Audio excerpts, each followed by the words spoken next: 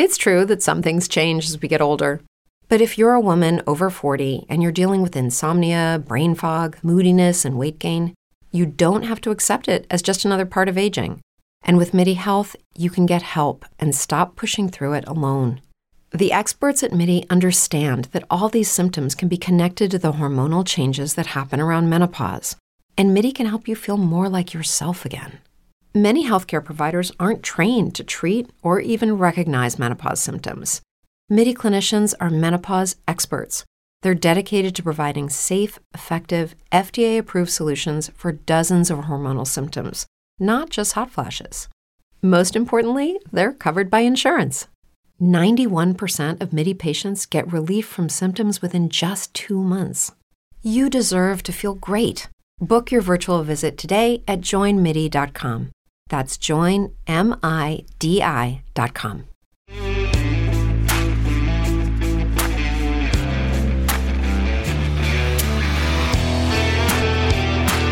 Welcome in to this edition of the Opening Kickoff Podcast. We're back after our week off.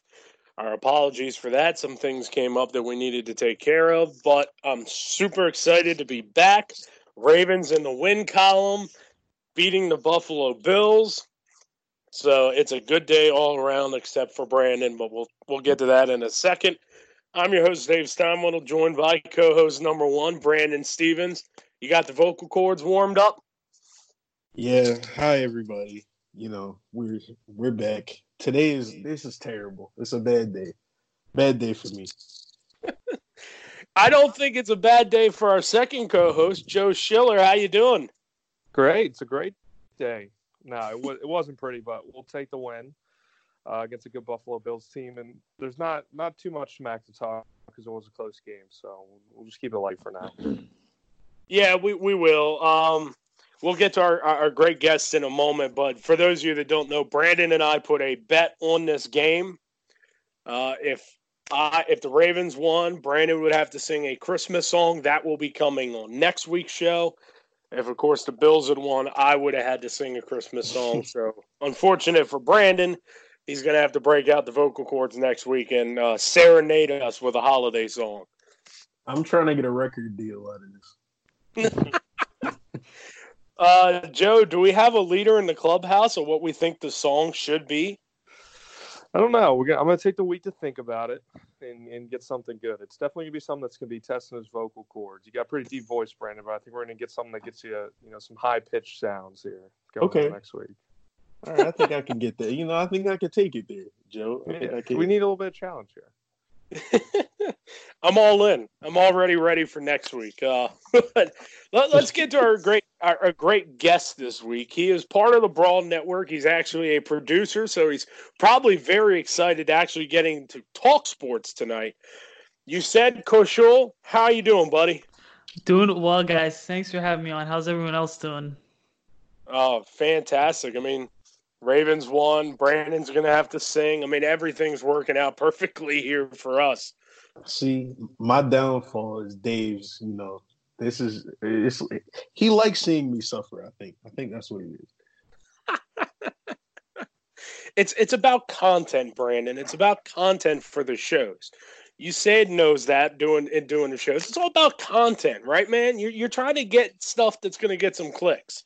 Yeah, I have to, for the NFL Brawl, right? I have to, put together an outline every week. And I'm like, okay, what do you talk about? Got to make things interesting. So you don't want to fall asleep listening to a podcast, Right. And that's why Brandon's going to have to sing next week on the show. But we got a loaded... keep everybody awake. we got a loaded show for you. We're going to talk about college football. They just announced the college football playoff Final Four today. We'll dive into that. We'll dive into some of the bowl games. And we'll look ahead to the NFL because we missed 2 weeks. We had a coach fired. And we have a lot of moving and shaking in the NFL. So without further ado, let's dive into college football. The Final Four was announced today in order. It's LSU, Ohio State, Clemson, and Oklahoma getting the 4 seed. We ask the question every year, so I'll ask the question right now. Did the committee get it right? Yeah, I don't really think they had much of a choice this time. I think this one was pretty cut and dry. Brandon, you badly wanted Ohio State to lose last night. By the way, you were texting all of us. Yeah, I don't know if it was me wanting them to lose. It just didn't look good. Wisconsin choked that game away, but we'll forgive them this time. All right, so I agree. I think it's pretty easy to say when you look at it that they got it right. They didn't really have any other options to go to. It wasn't like years past where you had a pretty respectable team sitting there at that sixth spot. I mean, you basically had everybody had 2 losses behind Oklahoma, so it became the easy and the logical choice. I don't know if it means that we're going to get better games out of it, but I mean, the committee's decision got much easier when Georgia got blown out and then Utah lost and then Oklahoma beat Baylor. Yeah, I those think were your playoff games. Oh, go ahead. Yeah, I'd agree. I feel like the committee really got it right because like you're getting Joe Burrow versus Lincoln Riley, and then you're getting like Dabo Sweeney versus Justin Fields in Ohio State, which like personally for someone that's like super into the NFL draft, I'm super excited to see, especially because I feel like this is the first time in like a couple of years that people have actually like started, or at least the committee's like actually given LSU respect, because it just seems like Bama always ends up getting in. Yeah, to me it was you had your playing games this past weekend, and Georgia lost it to LSU, and Utah lost to Oregon, and then it was the potential playoff game between Baylor and Oklahoma. It would have really just been interesting if Utah would have won. Then it would have came down to who do you put in over, do you put in the winner of Baylor Oklahoma over Utah if Georgia were to lose? But it played out where, like you said, Dave, there was really no question of who was going to get in after Georgia got blown out and that Oklahoma won. So I'm not mad about it. I think that makes sense given everything this year. And even if Ohio State would have lost, they still would have been in the playoffs. So to me, that game wasn't meaningless, but it wouldn't have mattered in that case. So I'm happy about it. And it should be, 2 pretty entertaining games for what it's worth. Brandon, any more thoughts? No, I just, I agree with everybody. I think they really hit it on the head this time. There should be no controversy. Everybody should be, they should understand why these 4 teams are making it in. Yeah, I agree. So this is also our favorite time of the year to look through some of the college football bowl games, and we're going to tell you some of the intriguing ones that we think you should watch, and then we'll tell you the ones not to watch. Everybody good with that? Yeah. All right. Let's start with the negative. Let's get the negative out of the way. Is there a bowl game, Joe, that you look at right now off the top of your head that you say, no way in hell are you catching me watching this bowl game? Ooh, I got to take a look. Come back to me in just 1 second. I'm looking just to make my pick. I'll start it off while everybody looks. I got one, and it's the second bowl game of the year. It is the Tropical Smoothie Cafe Frisco Bowl. What in God's name? Utah State plays Kent State. Utah State is 7-5, and Kent State is 6-6. I'm not. Already can tell you, I'm not into watching that game.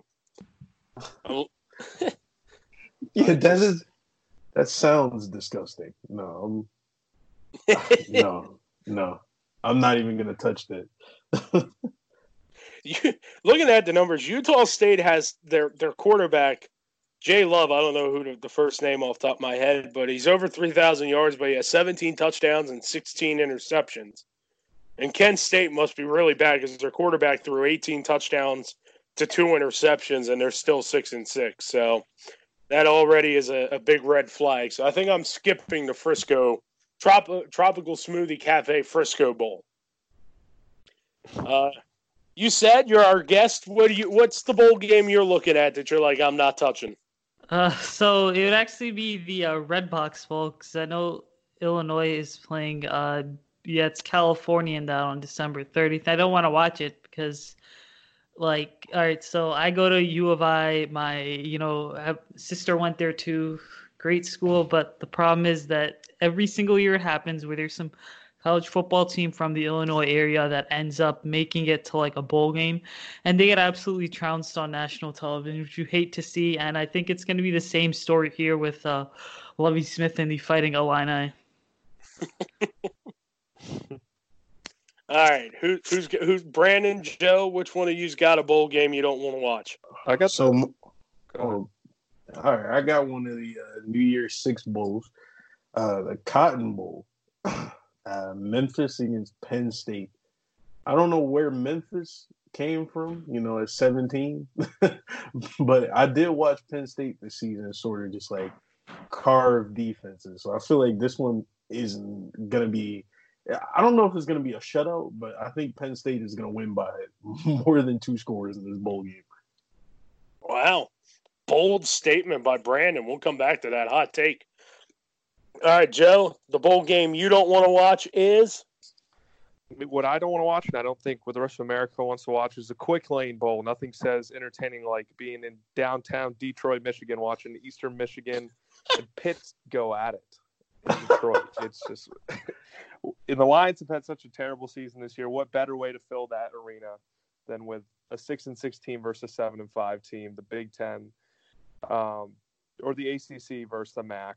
I can't bring myself to watch that game. I'll probably change to the channels and see that one and watch it for like 5 or so minutes and then completely change the channel. But unless you go to either school, you can't tell me there's much to be entertained about again between those two teams.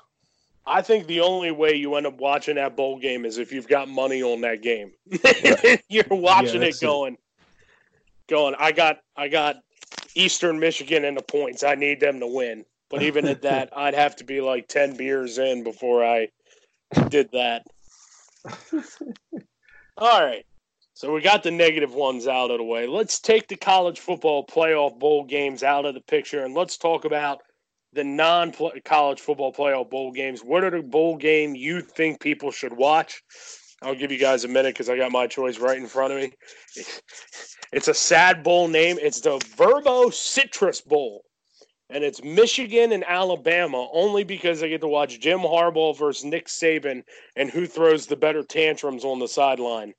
With Michigan at 14 and Alabama at number 11. Give me the Citrus Bowl as the most watchable. Citrus Bowl. Wow. How the mighty have fallen. Consider that for Alabama, how mighty they have fallen. They go from being in the college football playoff the last 4 years to they don't make the college football playoff, and you're put in the Citrus Bowl. I feel like that's Michigan's, like, pretty much bowl now. Like, it's just the bowl that says, hey, you weren't good enough to get into the college football playoff, so we'll just toss you right in the Citrus Bowl. I think you're right. I think that, and every year I don't end up watching the Citrus Bowl, but I might watch it this year. Is that like a pity move on them? It's like, here, Michigan, so. Like, we're sorry we couldn't put you in, so we're going to let you play Alabama, pretend like this is the playoff.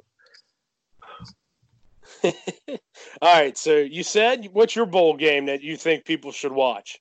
So I'm going to go with the Rose Bowl and just Oregon versus Wisconsin. I feel like for both of these teams had the season gone like a bit better, they probably would have made it into the top 4. But yeah, so I'm going to be watching it mainly because I want to see like all the, I'm a big NFL draft guy, so I want to see all the draft prospects get out there like one last time for the ones that are declaring in 2020, but then also the ones that like Kayvon Thibodeau that are going to declare down the road. All right, Brandon, your bowl game that you're going to watch is? The Outback Bowl, January 1st, Minnesota versus Auburn. I think that's going to be a really good game. I kind of wanted to see Minnesota make the college football playoffs. Unfortunately, they couldn't get it in. So it'd be nice to watch them play, Auburn. Auburn's a good team. Should be a competitive game. You guys both stole mine, but I'll go with the Sugar Bowl. I think Georgia versus Baylor is going to be a really entertaining game. 2 teams that had a chance to make the college football playoff this weekend and blew their chances. So should be a good one to see Matt Rule go up against Kirby Smart in that game, and that should be just an entertaining one that I feel like should be pretty close between those 2 teams. I agree. We picked some good ones, and we also picked some stinkers. By the way, I found another bowl game as I was looking through that that every year ends up on my list of not watchable bowl games. The famous Idaho Potato Bowl, gentlemen, is Ohio University versus Nevada. Anyone interested? I can't say I am. I can't say I am. All right, Again, I'll probably tune in for it just because. It's the Idaho Potato Bowl, and besides, they play on that blue turf in Boise, so why not watch that one? All right, so last question, college football-wise, before we move on to the NFL, before we move on to our other topics, actually, what should Tua Tagovailoa do? I feel like there's now this big debate. He said he may not go to the pros if he feels like he's not in the top 20 draft prospects. What do you guys think should be the move for Tua Tagovailoa? Joe, we'll start with you. I think he should just go. I'm not sure he could definitely come back, improve his stock a little bit, coming back and play for Alabama. But I think at this point, he risks more injury if he comes back to Alabama. And if that happens, then, his draft stock's going to plummet even more. I think there's kind of this big question mark around him, even with the injury. I still could see him being a first-round pick. I think talent alone, he's got it there. And reports have come out that he's going to be fully recovered from this hip injury and be able to play. I think he should just go and take the money. If I'm not mistaken, I read that he has draft insurance as well to make up for any loss of, position or loss of money he loses from, where he probably would have been drafted before the injury to now. So if I'm him, I think I go ahead and declare, see where he gets drafted, probably get drafted. It might be better for him, to be completely honest. Maybe he gets drafted into a situation where he doesn't have to play right away, can sit behind a quarterback and maybe late first round, mid to late first round, than maybe being the first or second overall pick where he gets thrust in this. So maybe this injury ends up being a good thing for him. But if I'm him, I think I just go and declare and not come back to Alabama.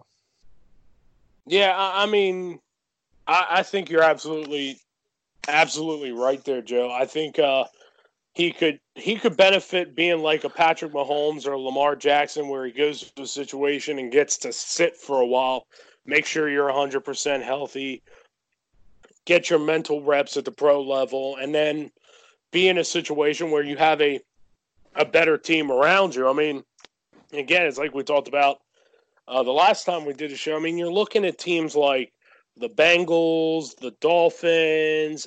These aren't great franchises, but if you're lucky enough and you happen to slide and you fall to maybe like a Chargers or the Steelers, one of those teams where they're considering moving on from the stalwart veteran, that's the benefit. That would be a huge plus for Tua if he slides. So I'm like you. I think he should go out. He needs to go to the pros. What more do you need to prove at Alabama besides that you're injury prone? You need to go to the pros and make your money right now. So I think he needs to go and he needs to declare for the draft. Brandon? Yeah, no, I agree. I feel like he should definitely go get his money. There's really no point in staying in college. Like you just said, so they're going to prove that he's, injury prone. And all it's going to take is one more injury, and then, it's bye-bye for you. So I think you should just go now. Like Joe said, if he gets drafted into a situation where he doesn't have to play right away, that's really best case scenario. So, there's always a silver lining to these things. So he should definitely go late first round. I definitely think is his dream spot. So that way he gets drafted to a team that probably doesn't need him right away. All right, Mr. Koshol, make your pick. Stay or go. So, yeah, I think you guys pretty much touched on all of it, but just my personal analysis is that, I could make a serious case for both, right? Stay or go. But I think for Tua, you go to the NFL because you look at the way that teams are kind of handling these quarterbacks when they're coming out of the draft now, or out of college, I'm sorry, is it's like they're on the bench for a couple games because the coaches are like, look, you need to learn the speed of the game, get your mental reps, etc. We've seen it, like you guys being Ravens fans, we've seen it with like Lamar Jackson. Being a Bears fan, I saw it with Mitch Trubisky, where it's like sit on the bench for a couple games, and then when we think you're ready, you can go. Then we'll throw you into the starting lineup. So for Tua, like wherever he gets drafted, he'll have a great career, but just go to the NFL right now because it's going to take time for you to learn, and the hip injury kind of like buys you some extra time to get all those like mental reps. He could end up in the Bears next year. No offense, you said, but or no, not knocking Trubisky, but that could be a spot where I could see Tua end up next year. Yeah, I mean, so the Bears have they've got 2 second-round picks next year, and one of those is going to be the Raiders. So it's projected right now to be 2 second-round picks, I think, in the 40s range. And so I could easily see the Bears packaging those picks to move up into the first round, especially if Trubisky doesn't finish the season strong over the last 3 weeks.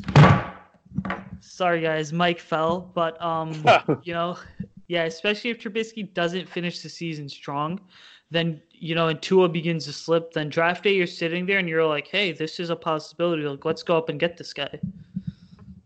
All right, so let's transition over to the NFL. Let's start with the Ron Rivera firing. Kind of took everybody, I think, by surprise that Rivera got fired.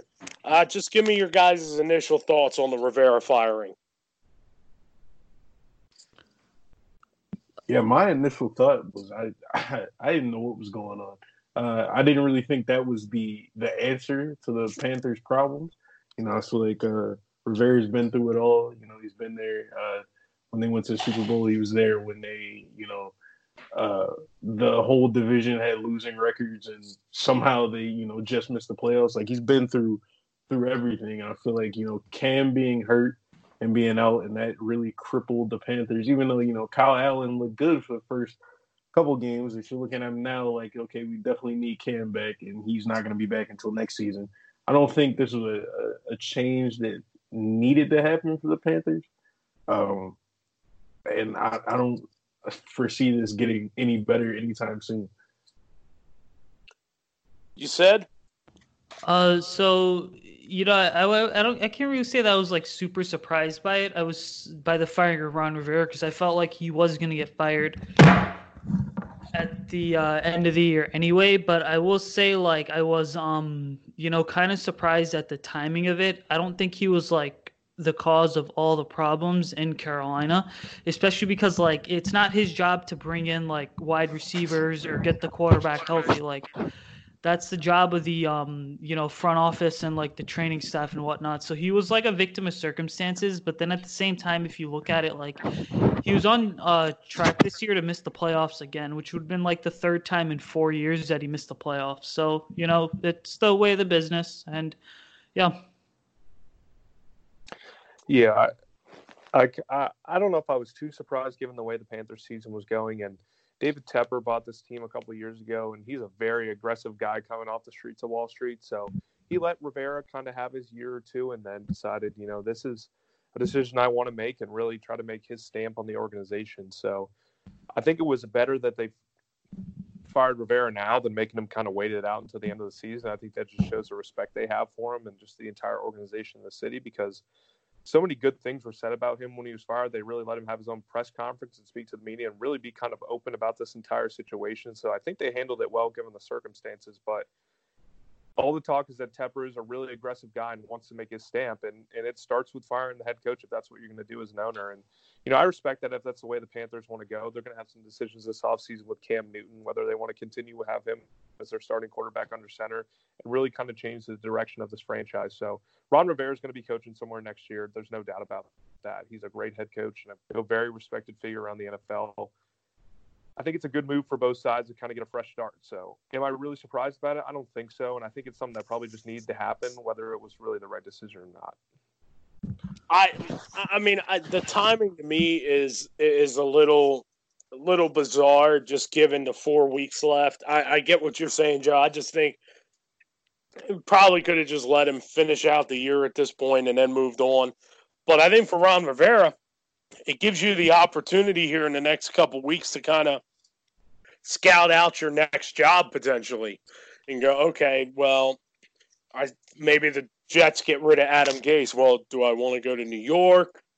Maybe Chicago moves on from Nagy, just throwing out places, Dallas. And you can kind of start to go, okay, well, if this team comes calling, how interested am I in that job? Or do I just want to say, you know what? Maybe I just wait. I don't want to take that job. I want to wait and see if that job comes open. So his benefit is now he gets to sit back and just read the coaching market and see what's going to be available so that he can kind of go in with a game plan of what he wants in his next head coaching job, because I think we can all agree Ron Rivera will be a head coach again next year in the NFL. He's done enough to warrant that. Yeah, absolutely. And I think so I'll throw out two destinations, I guess, right now where I think Rivera would come in and fit really well. One would be the New York Giants, that I think they're going to move on from Pat Shurmur. And then the second would be the Jacksonville Jaguars, because they just got blown out against the Chargers. And so I think that Doug Marrone and Dave Caldwell are going to be gone. And I think Rivera would be the perfect fit, because they have some young pieces on that defense in Jacksonville, and Rivera can develop talent really well. All right, so let's play hired or fired. What we're going to do, I'm going to throw out a head coach with his current team. You guys are going to tell it. We're going to tell you whether we think they're hired for next year or they're going to be a part of the Black Monday. So we're going to start with the Los Angeles Chargers, who appear to be on their way to going to 5-8 on the year. Anthony Lynn, Joe Schiller, Anthony Lynn, hired or fired for next year? Hired. The Chargers suffer some just absurd injuries, it seems, every season. Derwin James and a ton of guys already this season. I think the question for me would more be whether Philip Rivers returns or they go with another quarterback next season. But I think Anthony Lynn's still around. They like him there, and he led him to divisional round of the playoffs last year. So I don't think he's going anywhere anytime soon. I agree. I think it would be foolish of the Spanos family to get rid of Anthony Lynn because of what you said. There are a lot of factors that have gone into why the Chargers are where they're at, and I don't think it's necessarily fair to put all the blame at the door of Anthony Lynn. Brandon, hired or fired next year? Hired for sure. Just like you guys just talked about, it's not his fault that every season somebody big on the Chargers gets hurt. I think 2 seasons ago it was Keenan Allen. Last season it was Hunter Henry. This season it was Hunter Henry and Derwin James. So there's always somebody big. That's just something that plagues them in the offseason. It seems like it has been for quite some time. So, they made the playoffs last year. There's really no point in, getting rid of Anthony Lynn now. All right, are you on the same boat with everybody? Yeah, so I think you keep Anthony Lynn around because, like Joe said, I mean, this guy was 12-4 a year ago. He took him to the divisional round of the playoffs where they got bounced by, I think it was the Ravens, right? But so yeah, keep him around because unless there's some super big firing that goes down, some big house cleaning, I don't think you find a better coach on the market than Anthony Lynn. And Ron Rivera is obviously an exception. All right, next coach on the docket, Freddie Kitchens and the Cleveland Browns, hired or fired? You said we'll start with you. So, yeah, fired, because here's the thing. So, Freddie Kitchens, prior to getting this job, right, the guy was he was like a running backs coach. And then when Hugh Jackson got fired, got promoted to offensive coordinator, then magically, a couple months later, finds himself in a head coaching position. And I was telling people all offseason that the Browns were going to suck this year because you hired Freddie Kitchens and the guy just isn't qualified to be a head coach. And then you add that into all the drama with the Myles Garrett incident, etc. And he's just been one of the biggest problems in Cleveland. And so I'm saying Freddie Kitchens is going to be fired in a couple of weeks. Brandon, what do you think? Yeah, Freddie's done, man. It's time to retire Freddie Bathrooms. He's got to go. I think Freddie, especially if Odell is really serious about leaving, then it's curtains for Freddie, man. You can't drive your star out of town. Joe Schiller. Yeah, we're going to pretty much agree on all these right now, but I completely agree that Freddie Kitchens needs to go. I'm surprised it hasn't happened already. I guess it's because the Browns have such a favorable second half schedule, and there's still a tiny chance they could inch their way into a wild card spot. But given how respected John Dorsey and this whole front office are, I'm surprised they put up with it to this point, given all the antics of everything, and then him wearing the shirts that said Pittsburgh started it, and just those things are you don't see that from the top head coaches. They don't play themselves into those situations, and they don't have any of those things pop up in the first place, all the drama and everything. The Browns have a ton of talent, and we talked about it going in the season. Is he the guy that could be able to manage all these heads, all these top tier talents? And it's proven that he can. And there's rumors that Odell wants to leave after this year. The Browns have struggled throughout the entire season for being a team that people thought were going to compete for a Super Bowl. He's just not the guy to do it. They need to bring in someone that's an experienced head coach. They have a lot of talent there, but he's just not that guy to do it for him. Yeah, you're right. We're going to agree on this. He's going to be fired because he's plain and simple. He's a dipshit. I mean, why would you wear the shirt? I don't get it. It's stupid. He hasn't been able to handle his players well at all this year. I mean, you got Baker Mayfield criticizing the training staff after the game today as a Christmas decoration goes off in the background. They're a mess. He needs to go, and they need to get rid of some egos in that locker room, I think, going into next year. And if that's Odell, that's Odell, but they need to go. Let's go to the NFC East. They're leading the division, but everybody wants Jason Garrett gone. Brandon, hired or fired Jason Garrett? Oh, man, fired on the next bus out. This is long overdue. Like, we're talking years. Like, I don't understand how Jerry – well, I'm never going to understand the relationship that Jerry Jones and Jason Garrett have. Like, I don't think anybody will ever understand, but I feel like this has definitely been coming for the last few years. So I would be very surprised if he's still with the Cowboys. Well, I'm going to shock everybody. I think he's hired for next year. And I think the reason is Jerry Jones is going to realize that Jason Garrett is his perfect puppet, and there isn't going to be another coach he's going to bring in that's going to allow Jerry Jones to be as involved as Jason Garrett. I mean, let's admit, at the end of the day, Jason Garrett does the bidding for Jerry Jones. And as frustrating as he is to Jerry Jones, Jerry knows he's not getting another guy like Jason Garrett. So it's going to drive Cowboy fans nuts. But I think Jason Garrett is hired for next year. You said, what do you think?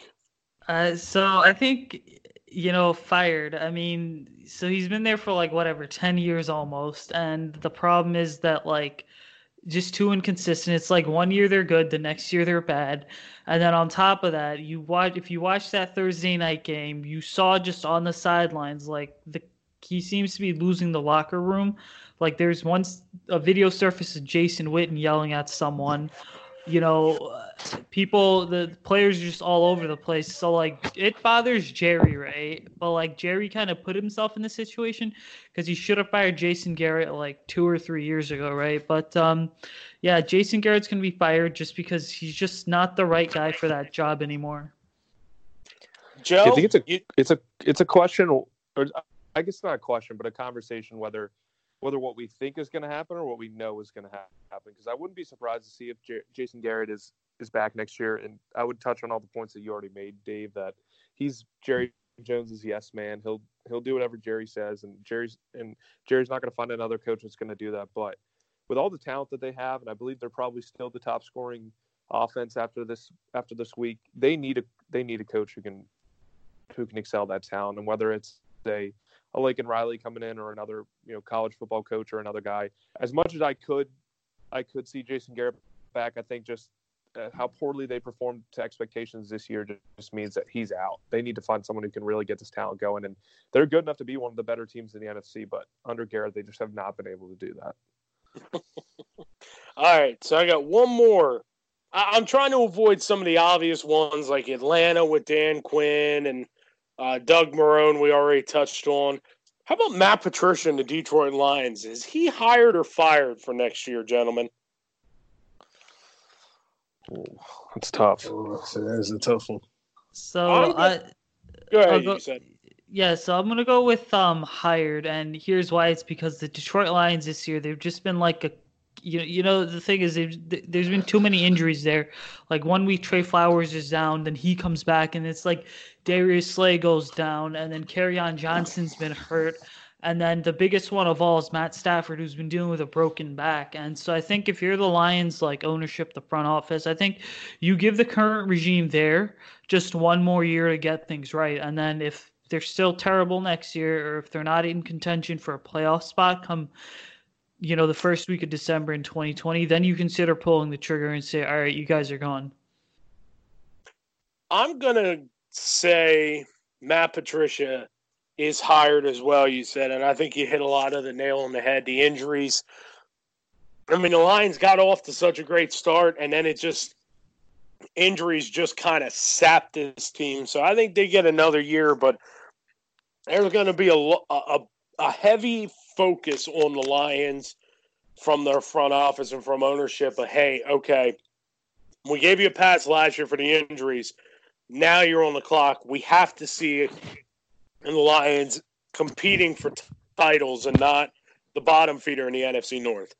Joe, hired or fired? I'll say hired as well. I think he gets another pass because of the injuries, but to you guys' point, I think they're under the microscope next year, given Stafford will be back and all the talent with Kerryon Johnson back next year from injury. You get this expectation with the Bill Belichick coaching tree that you're going to come into this team and make him as successful as the Patriots. And we haven't really seen many, if any, coaches have the same success of, coaching under Bill Belichick. But I couldn't see them probably firing him this year. I think you got to give them at least one more to see what they can do.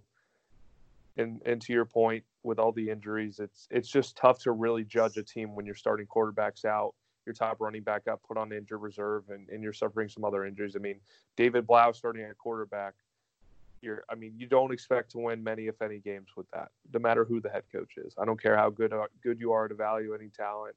When you have a third-string guy you signed off the street, it's just hard to win any games. Brandon. I have a feeling he's going to be hired. I feel like they can't really get rid of him because, like we covered with the injuries with the Lions, he's suffering no starting quarterback. Matthew Stafford really makes that offense run year in, year out. The Lions haven't had much of a run game in, a few years. So, just missing that focal part of your offense. Like Joe said, you don't expect them to win many games with your backup QB. So I look forward to Matt Patricia being there next season. All right. So with that, we're going to transition to Week 14, and we're going to talk about what we've seen. And boy, we saw a lot. Let's start with the Niners-Saints game. I mean, if you're a fan of defense, you didn't want to watch that football game. Niners won 48-46. What did this game tell you guys more, about the Saints or about the Niners? Joe, we'll start with you. I think it told me more about the Niners, and I think they're the top team in the NFC. Coming off a game where they really struggled to get anything going against the Ravens, and granted it was a terrible, weather conditions in that game, but for them to come back and really just answer, because the Saints are almost unstoppable in the Dome with Drew Brees and how well they played. For the 49ers, and especially Jimmy Garoppolo solidifying himself as a top, one of the top quarterbacks, are trying to get into the conversation. To be able to come back and answer, especially on that last drive, to give it to George Kittle to set the 30-yard game-winning field goal for Robbie Gould, said more for me because the Saints are an established contender. We know what they bring, especially with Sean Payton and what Drew Brees have done. The whole conversation was, are the 49ers a legit team? Can they beat those top teams? They couldn't do it against the Ravens last week, but for them to come to the Superdome, which is definitely one of the hardest places to play in a given week, to be able to answer each punch thrown at them and end it with a game-winning field goal, to me, said more. But both these teams, I mean, if there's any reason in any argument for the NFL to flex these games a lot sooner, this is it. I mean, how great would a game like this would have been on Sunday night watching it? And I get, with TV schedules and networks that it varies, and there's a lot that goes into it more than we realize. But man, this game should have been in prime time, and I wish I could be watching it tonight rather than being at 1:00, having to try to watch the Ravens game and then switch over to Red Zone and different things. This would have been a great game on either Monday night or Sunday night. So I'm going to actually say it told me more about the Saints and not the team as a whole, because they defense very banged up. So didn't surprise me they gave up 48 points when they were down two of their starting linebackers and they lost a cornerback very early in the game. What it actually told me more was Drew Brees himself. There have been some kind of questions about Brees since he's come back from the injury. I mean, they didn't play a world beater schedule when he came back. They played the Cardinals, the Falcons, Buccaneers, Panthers. Falcons again before the Niners. He hadn't really played a top defense, and he played a top defense and put up numbers today. And I think kind of there was some creeping doubt in the back of the mind with Breeze. Maybe he's finally hit the end. He was 29 of 40, 349, and 5 touchdowns. And I really think it was just hey, I can still play, guys. I can still lead this team. If the defense gets healthy, there's nothing in my mind that, after watching today, that would think the Saints couldn't go back to the Super Bowl. So I think it told me a lot more about Drew Brees and some of the doubters that had started to say, well, maybe they should go back to Teddy Bridgewater. I think he put that to bed today. Yeah, so I kind of learned a lot about both sides today. I learned that the Niners are, they're really the truth. I really think that they, might be the best team in the NFC. And, we might see this matchup again in the playoffs, and it might have the Niners might be walking into the Super Bowl if that's the NFC Championship game. They really showed me today that, like, they can really do it. George Kittle's a monster, by the way. I just want to shout him out because he might have won me my fantasy game. So I just want to give him a quick shout out. But I also learned a lot about the Saints. I learned a lot about Sean Payton and his play calling because I want to know what Alvin Kamara did to Sean Payton that, like, he's turned into like a third down back. Like, who is Alvin Kamara to Sean Payton? Like, why is Jared Cook catching 2 touchdowns? And like leading that offense. And Mike Thomas is just standing there like, yo, what's happening? But they're getting like really weird with the play calling. Taysom Hill keeps coming in. We saw the fake punt with Taysom Hill. Like, why is he the one, throwing the ball on 4th and 18? Sean Payton's trying to, I don't know what he's trying to do. I don't know if he's trying to, like, set a smoke screen for the playoffs. Like, oh, you never know what we're going to do. Like, you might see Taysom Hill come out, running back at some point in one of these playoff games. But it just told me a lot about, just how good of a coach Sean Payton is. Because his playbook is just endless. All right, you said Niners or Saints. Who'd you learn more about? So I'm going to go with the 49ers. I know some of you guys touched on this earlier. Like, we know what the Saints are going into the year. We knew that they were going to be an established Super Bowl contender. And the San Francisco 49ers, they won 4 or 5 games in 2018. And partly because Jimmy G was out. Then going into this year, they have that big draft that they do. Really nice offseason. And then everything's taken off. And the 49ers, I think right now, they're my pick to represent the NFC in the Super Bowl. Prior to the season starting, I had them sneaking into the playoffs as a wildcard team, but they've really surpassed, all the expectations that people had for them. All right, so let's talk about the Ravens and the Bills game just for Brandon. Joe, did this change your opinion about the Bills after watching how they handled the Ravens today? No, but I think I had a pretty high opinion on the Bills in the first place. I mean, you don't take a 9-3 team lightly. I don't care whether people try to argue their strength of schedule.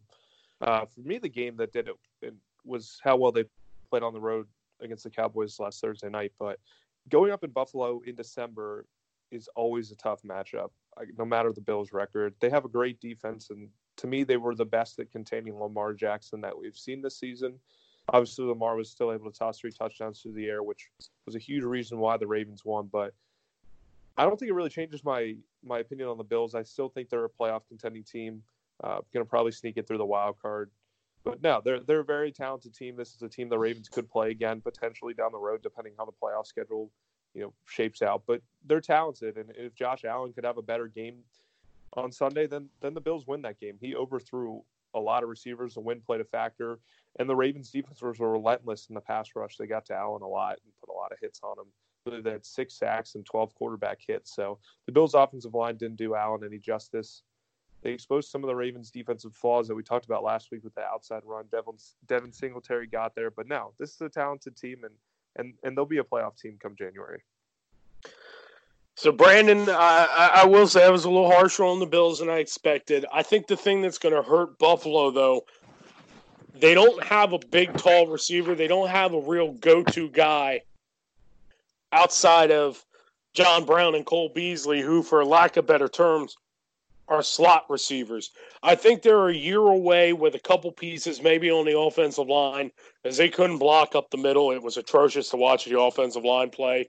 And maybe one kind of big receiver to give them just some size on the outside. I mean, it was incredible watching just the size difference and going, if they get into a situation in the playoffs where they play a team with big corners, they're going to be in trouble because they're not going to win the size matchup. So that's the only thing that I think could hold back the Bills is their offensive line and not having a big stud receiver on the outside to give them a little height. But they're going to be a tough team to play because that defense plays with some attitude.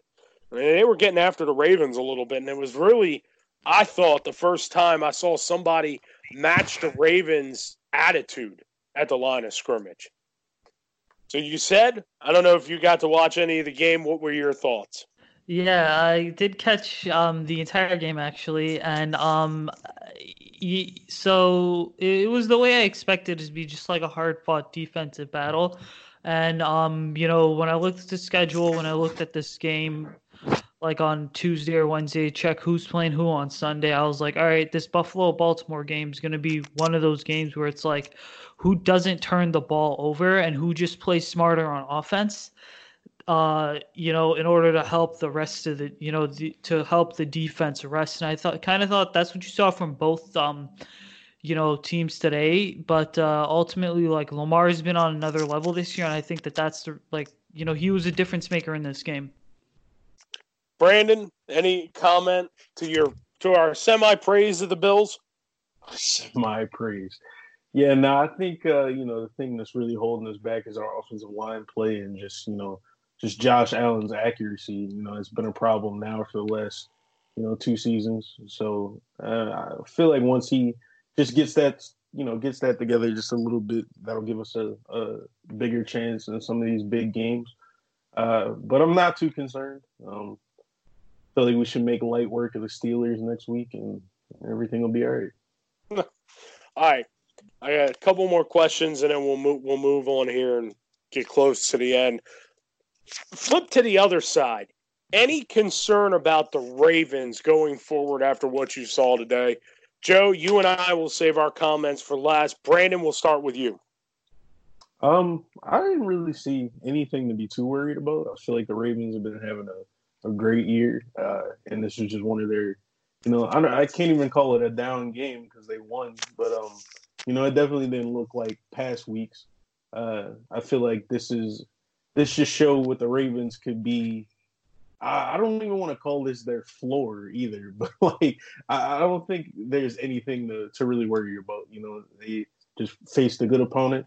It was a tough, hard game, but I feel like moving on, the Ravens will be okay. You said you got any concern?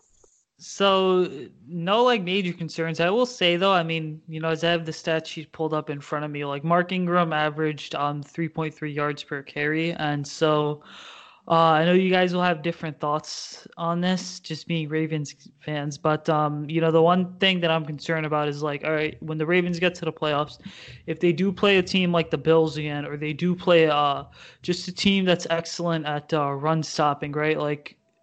You're going to have, someone other than Ingram step up in the run game, because Buffalo did a phenomenal job today,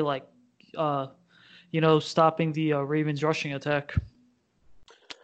So, Joe, my thing, Greg Roman, his play calling today was really bad. He got too cute, I thought. He got away from the run game. I kind of think the way you said's talking about. I mean, Gus Edwards and Mark Ingram, it wasn't like they were getting many negative rushes, but he got away from the run, and it just stymied this offense at times. They needed to get the run game going early and often, and just get it going. Just stick with the run, and he didn't do it, and they're very lucky the defense had a great game. So, to me, it was the play calling that I thought really stymied the Ravens today. Yeah, we'll get into it on Wednesday, obviously, with the Ravens Brawl podcast, but I agree with you to a point. I want to take kind of a dive into it and really into the film and take a look at some things coming up this week. But yeah, there were some questionable plays that I think the Ravens could have definitely benefited from just sticking to the ground game. But to me, I'll take a win where they can win that type of game even when the offense isn't necessarily going their way. So I agree with you there, and I'm just happy to see them still kind of grind out these wins before when they were blowing out opponents, the previous weeks. Yeah, so you're right. We'll get into that. I wanted more so to get the non-Raven fans' opinions. So a couple things. How bad is the officiating in the NFL, guys? Oh, it's horrible. It's horrible. Like I whenever I have the discussion like about people, when I tell them like I'd much rather watch, regular season basketball sometimes than watch NFL games, and like they ask me why, and I always say it's the officiating. Like the officiating is so inconsistent, it's ridiculous. Like I had people blowing up my phone today, like, "Yo, how much did the Bills pay the Ravens?" I'm like, "Listen, this never happens for us. Like I'm as surprised as everybody else is." Joe? There were bad calls both ways. I guess Cole Beasley he'd give him the freaking Oscar for that flop he had. My God, that was so terrible. And there were definitely some, like I said, officiating was bad on both sides. I'm not going to say the Ravens were the only team to have the bad end of the stick there, but yeah, there were some bad calls all around, and you never want to see a game decided by officiating. Obviously, when it came down to it, Marcus Peters making the deflection off the pass to John Brown was the play that actually decided it. But man, I know Marlon Humphrey had his arm around Beasley a little bit, but God, I mean I haven't even seen actors play that as well as he did. I mean, that was an extreme flop. Yeah, the officiating, and it wasn't just the Raven game. I mean, the Saints got hosed on what should have been a pass interference call. I feel bad bringing it back up. They didn't call it. Recurring nightmare. And then the Dolphins did too. Yeah, the Dolphins got one hosed. Then you look at New England because of a bad call. They challenge it. They don't get the call. They can't challenge what was a missed touchdown. I mean, Jesus, guys, when the Patriots are getting screwed, officiating is horrible in the NFL. That's how bad it is. You said you want to add any more to it? Yeah, it's just been like I think this week was kind of like a summary of all like the last 13 weeks basically, where it's like every single time, there's a couple bad calls and then everyone's pissed off about it. And then it's like you go into next week wondering, hey, like who's going to be my referee crew this week? And if it's like a well-known crew, I'll be like, all right, so this is, maybe we're going to miss some calls. But it's like even that Thursday night game, I was watching the Bears and the Bears got robbed, right, of like a fifth touchdown that they could have potentially put up on the board because it was the flimsiest two-hand touch block in the back call that was called on receiver Javon Wims. And then on that same play, they missed like a face mask. And it wasn't just the first face mask they missed in that Thursday night game. There were probably, I want to say, like 60 yards worth of face masks that the refs ended up missing. So the biggest problem right now is just the refereeing. And I think that when you have the owners' meetings in the spring, like that's definitely got to be a focal point. Yeah, so our last football question before we discuss something that everybody talks about in the holiday season. Are the Patriots just an average football team benefiting from playing in the AFC East? I don't think that's true. I think this is one of those years where the Patriots want everybody to consider them, the underdog so they can go win it all and then act like, they weren't undefeated for the first, 10 games this season, 9 games this season. Everybody's playing into this, like, feel bad for the Patriots. Maybe they're frauds story, and it's just, like, we're all too smart for this. Like, we've seen this happen before. Like, you can't count the Patriots out during a regular season. Like, it's pointless. You're wasting time, really, considering if the Patriots are real or not. To me, the trouble for the Patriots is they're a very average offense, and it was something I noticed watching the Chief game here today. Brady is usually so good going through his progressions, but what I'm seeing is more often than not, especially the last 2 weeks, he gets locked in on one receiver, and that's all he's looking at.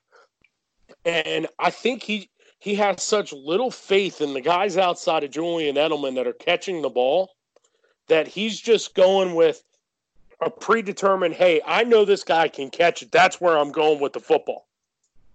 And that's going to be, I think, more problematic, especially going to the playoffs. If he can't get his receivers and him on the same page, they may be one and done because teams are just going to sit on wherever his eyes go. They'll play zone and they'll just sit on where he looks. Joe, what are your thoughts? Yeah, but do you blame Tom Brady? I mean, who is he going to throw to in his next progression if it's not Julian Edelman? You don't have Rob Gronkowski, and to credit with how well the Patriots have been over the years, they cycle through wide receivers like it's nothing. They just have struggled to find consistent targets for Tom Brady. They still obviously are able to do it every single year, but Tom Brady's just had this season. I mean, if it's not Julian Edelman, he has to just try to throw a perfect pass, and even for a quarterback like him, it is so tough to throw a pinpoint pass every single time. And I feel like you have to do that with some of their young wide receivers that are still learning on the fly. I mean, N'Keal Harry just came back from injured reserve, and he's still kind of getting in the groove of things.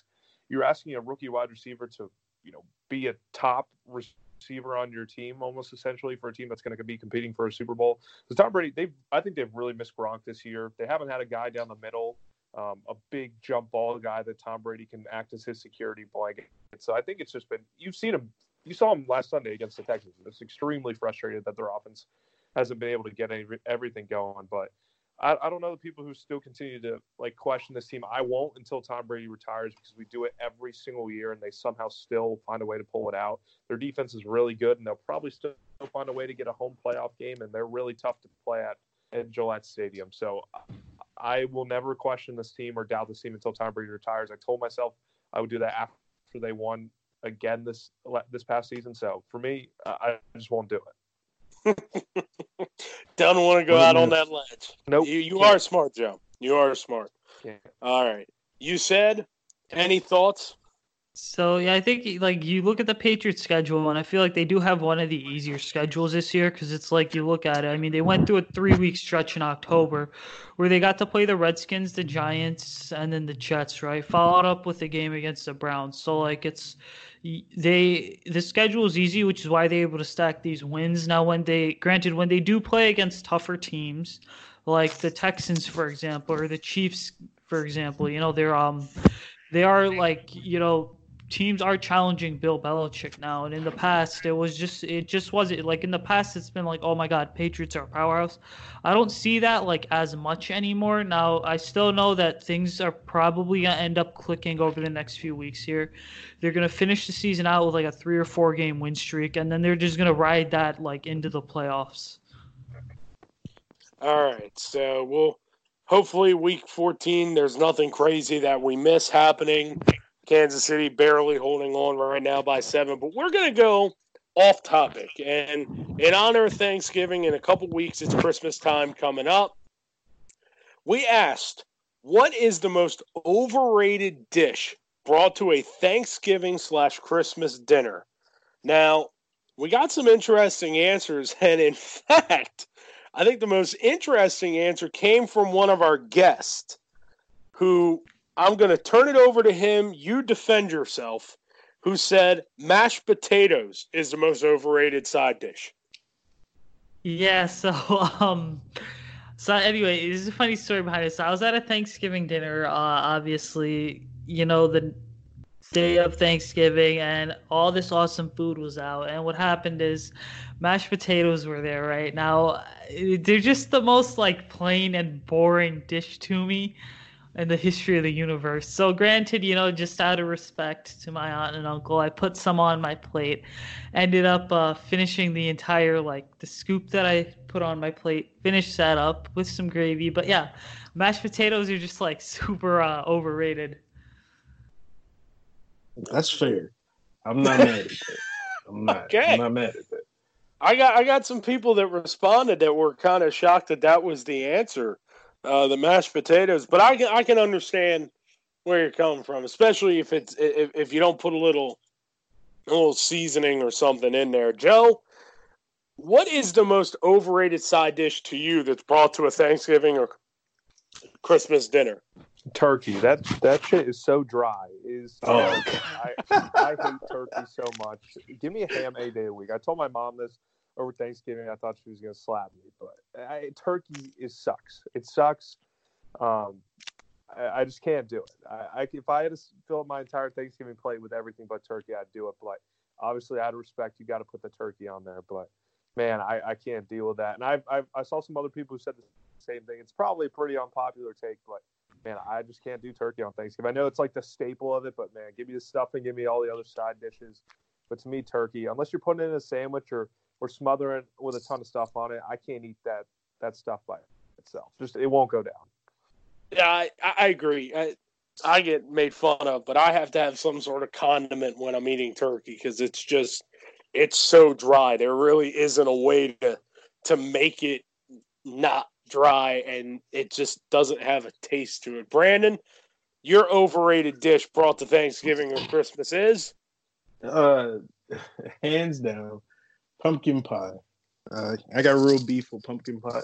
Like I already don't like pumpkin flavor stuff, so the fact that you turned it into a pie and then they try to force it on everybody. Like pumpkin pie just seems to be the staple for everybody's Thanksgiving holiday. And I just don't get it. Like it's not good at all. I think apple pie and sweet potato pie are far superior. But here we are, getting stuck with the ugly duckling every year. And we're expected to just, eat this crap. You took the one I said. Now I always get made fun of because I'm born in the month of October, which Halloween, pumpkins, right? I absolutely hate pumpkin. Anything pumpkin, I hate. Disgusting. It is the worst tasting thing I've ever had, and I get made fun of. Oh, here's some pumpkin pie at Thanksgiving. You want some pumpkin pie? Hell no! I hate pumpkin.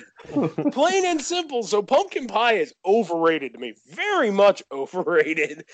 Yeah, Joe, and it's not even close. You said you guys feel on the pumpkin pie hating train, or are you the opposite? No, I'll eat it. I mean, it's I wouldn't say it's like my favorite thing. I'm a big apple pie guy. Miss me with that sweet potato pie. I'm not. I don't. That sounds good to me. Joe, not you.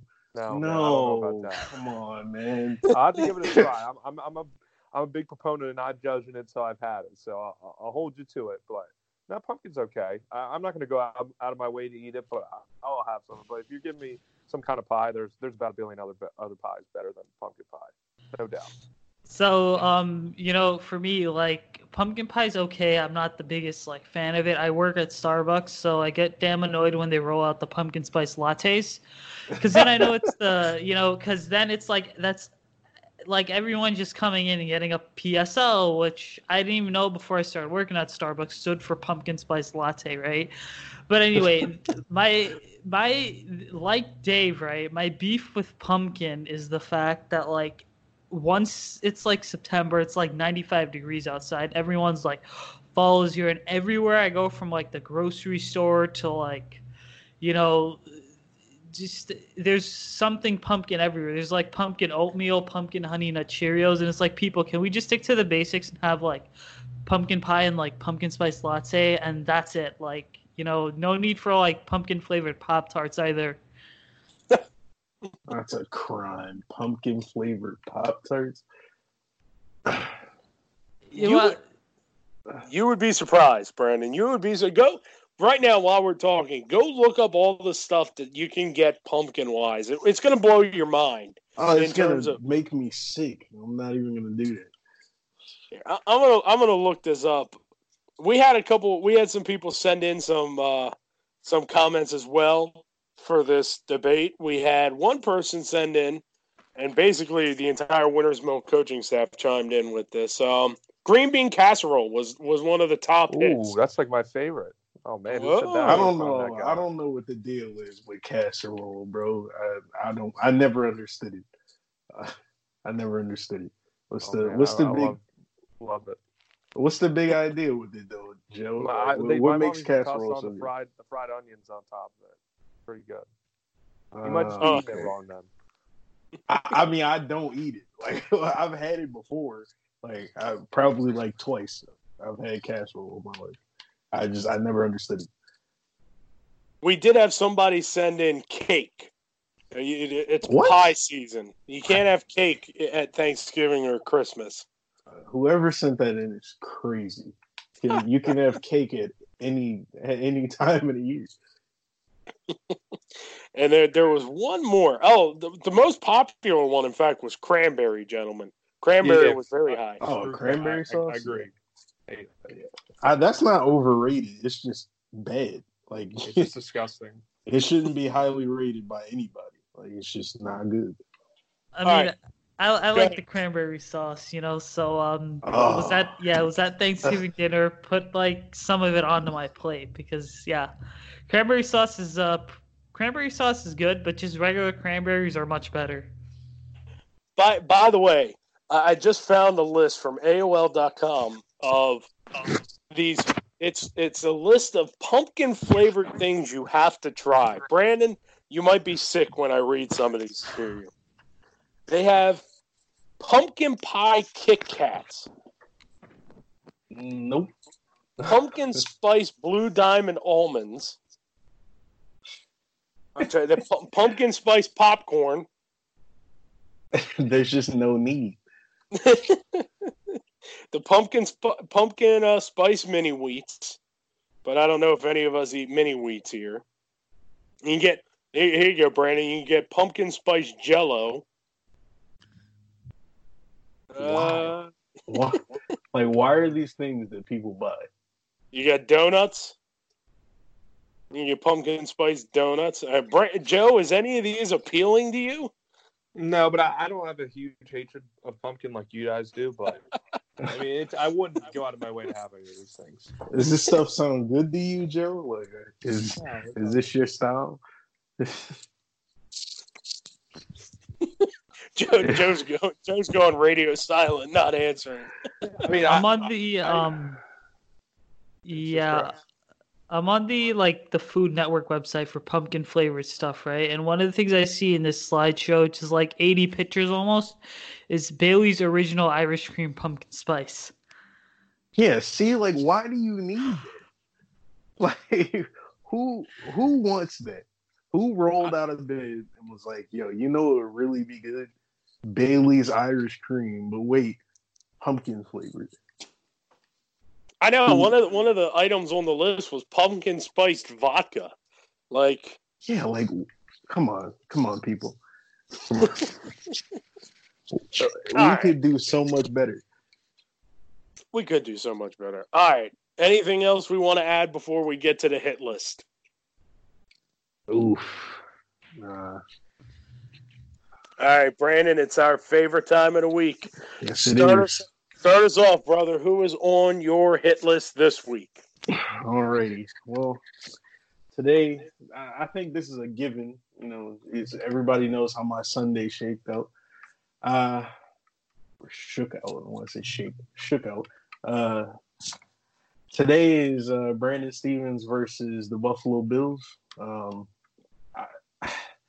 There's just something hard about watching this team in close games. Like, I don't understand why Josh Allen is taking sacks on what would be 4th and 4. He's taking sacks for 12 yards. It's almost like he doesn't know how to play football. It's like some weeks he'll look like, like, oh my God, like this is the guy that we drafted. Everything's going to be all right. He just has to keep playing like this. And then the next week, it's like, what the hell happened? Like, you forgot how to do even the most basic shit for a quarterback. And every week is a roller coaster as a Bills fan. Like, it's not all green grass and sunshine over here, even at 9-4. Like, every week is a roller coaster, and I'm tired of it. Joe, who's on your hit list? Mine is, I don't know if it's either the Patriots or the Chiefs equipment staff. I don't know if you guys saw the story about how the equipment didn't almost make it to Foxborough for the game today, and apparently if that wouldn't have happened, the Chiefs would have had to forfeit that game.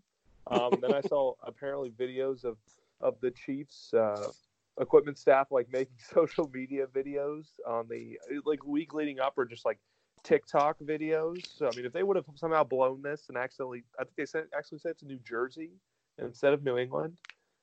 If you forfeit a game, a playoff game, basically, for not being able to get your equipment there, I don't even know. There are no words. I feel like everybody's fired at that point, right? Yeah, yeah, they're clearing house at that point. Yeah. Hold on, guys. I know who to blame. Dan Williams. Oh yeah. No, it was definitely Dan's fault. 100%. He was definitely in charge of it. All right, you said this is your first time. This is your first hit list. Who do you have a beef with that you want to tell the world about? So, yeah, this is actually a true story. It happened last night, actually. So, anyway, after that game, that Bears-Cowboys game on Thursday night, what happened is I decided to write an article on how the Bears offense was doing better without Taylor Gabriel, because certain players have just, really stepped up and taken off. And so, anyway, I did that. We published the article. The article is out on Friday. On Saturday morning it was out. It got about 5,000 views. Now, Saturday night, I'm just sitting around, watching some football, and I see a notification on my phone from Taylor Gabriel. And it said, Turbo Taylor wants to, talk to you. And so, again, this is a Bears wide receiver. And so he sends a Y sticker first off. And then he starts questioning me, about his article and whatnot, or about my article and whatnot. And then after that, he went. And he's like, yeah, oh, it's not me. It's just everyone else has really stepped up and played well, and just respect. And I'm excited to get back out there on Sunday. And the whole time I'm trying to, as we're texting back and forth, I'm trying to be respectful. I'm like, yeah, got to be respectful of this guy. But you know what? This dude is literally freaking softer than whipped cream. Oh, man. Whoa. Oh, man.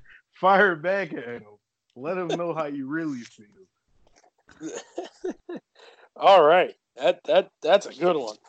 That's a good one. I don't know how I'm going to top that, but my beef is with the Houston Texans. How the hell do you beat up on the Patriots, who played a little more respectable today against against the Kansas City Chiefs? How do you whip the butt of the Patriots at home, and then at home the following Sunday you let the Fighting Drew Locks come in and kick your ass? And I know the final score 38-24. You can say whatever. They got their ass kicked. They got a couple late touchdowns to make that close, but they got their ass kicked. So the Houston Texans got a lot of questions to answer. And coming up as the average Joe, the linebackers coming dressed as the average Joes. Yeah, you sure look like a bunch of average Joes trying to tackle Drew Lock and cover in that defense. So the Houston Texans are on my hit list this week. And you know what's weird, right, is that last week they dressed up as the SWAT team or something. So they rolled into, I think they played at home against the Pats, right? They rolled into the stadium all big and bad, yeah, we're going to beat the Patriots. And then the next week, and they did, and it was a reflection of their uniforms. And the next week you come in dressed as average Joes and you get absolutely trounced. Like average Joe. Yeah, so I think there needs to be some sort of joke. I think this is how we're going to have to look at the Texans from now on, is when the players walk in, right? We're going to see and you see the clips on TV or whatever before the game. Whatever they're dressed up as is just going to tell us all right, this is how these guys are probably going to end up playing today. All right. Anyone else got anything to add before we wrap this one up? I think that's it. All right. You said, how was your first time on the show? It was awesome, guys. Really enjoyed it. I pretty much live, breathe, eat sports. So, I'll be on here anytime you guys need me to be on here. All right. Well, we appreciate that. Joe, Brandon, we're back next week. We'll have Peyton Gerard on. We'll have David Miles. And Brandon, you're serving your punishment. Oh, can't wait. We will put out on Twitter, for those of you curious what Brandon's song will be. We will have that out in the coming days. But that's going to do it for us. Our thanks to you, Ced, for coming on. For Brandon Stevens. Danny, show me the war chest. For Joe Schiller. The FC runs through Baltimore. I'm Dave Stonewall. Have a great week, everybody. We will talk to you all next week. With Lucky Land Slots, you can get lucky just about anywhere. Dearly beloved, we are gathered here today to... Has anyone seen the bride and groom? Sorry, we're here. We were getting lucky in the limo and we lost track of time. No, Lucky Land Casino, with cash prizes that add up quicker than a guest registry. In that case, I pronounce you lucky. Play for free at LuckyLandSlots.com. Daily bonuses are waiting. No purchase necessary. Void where prohibited by law. 18+. Terms and conditions apply. See website for details.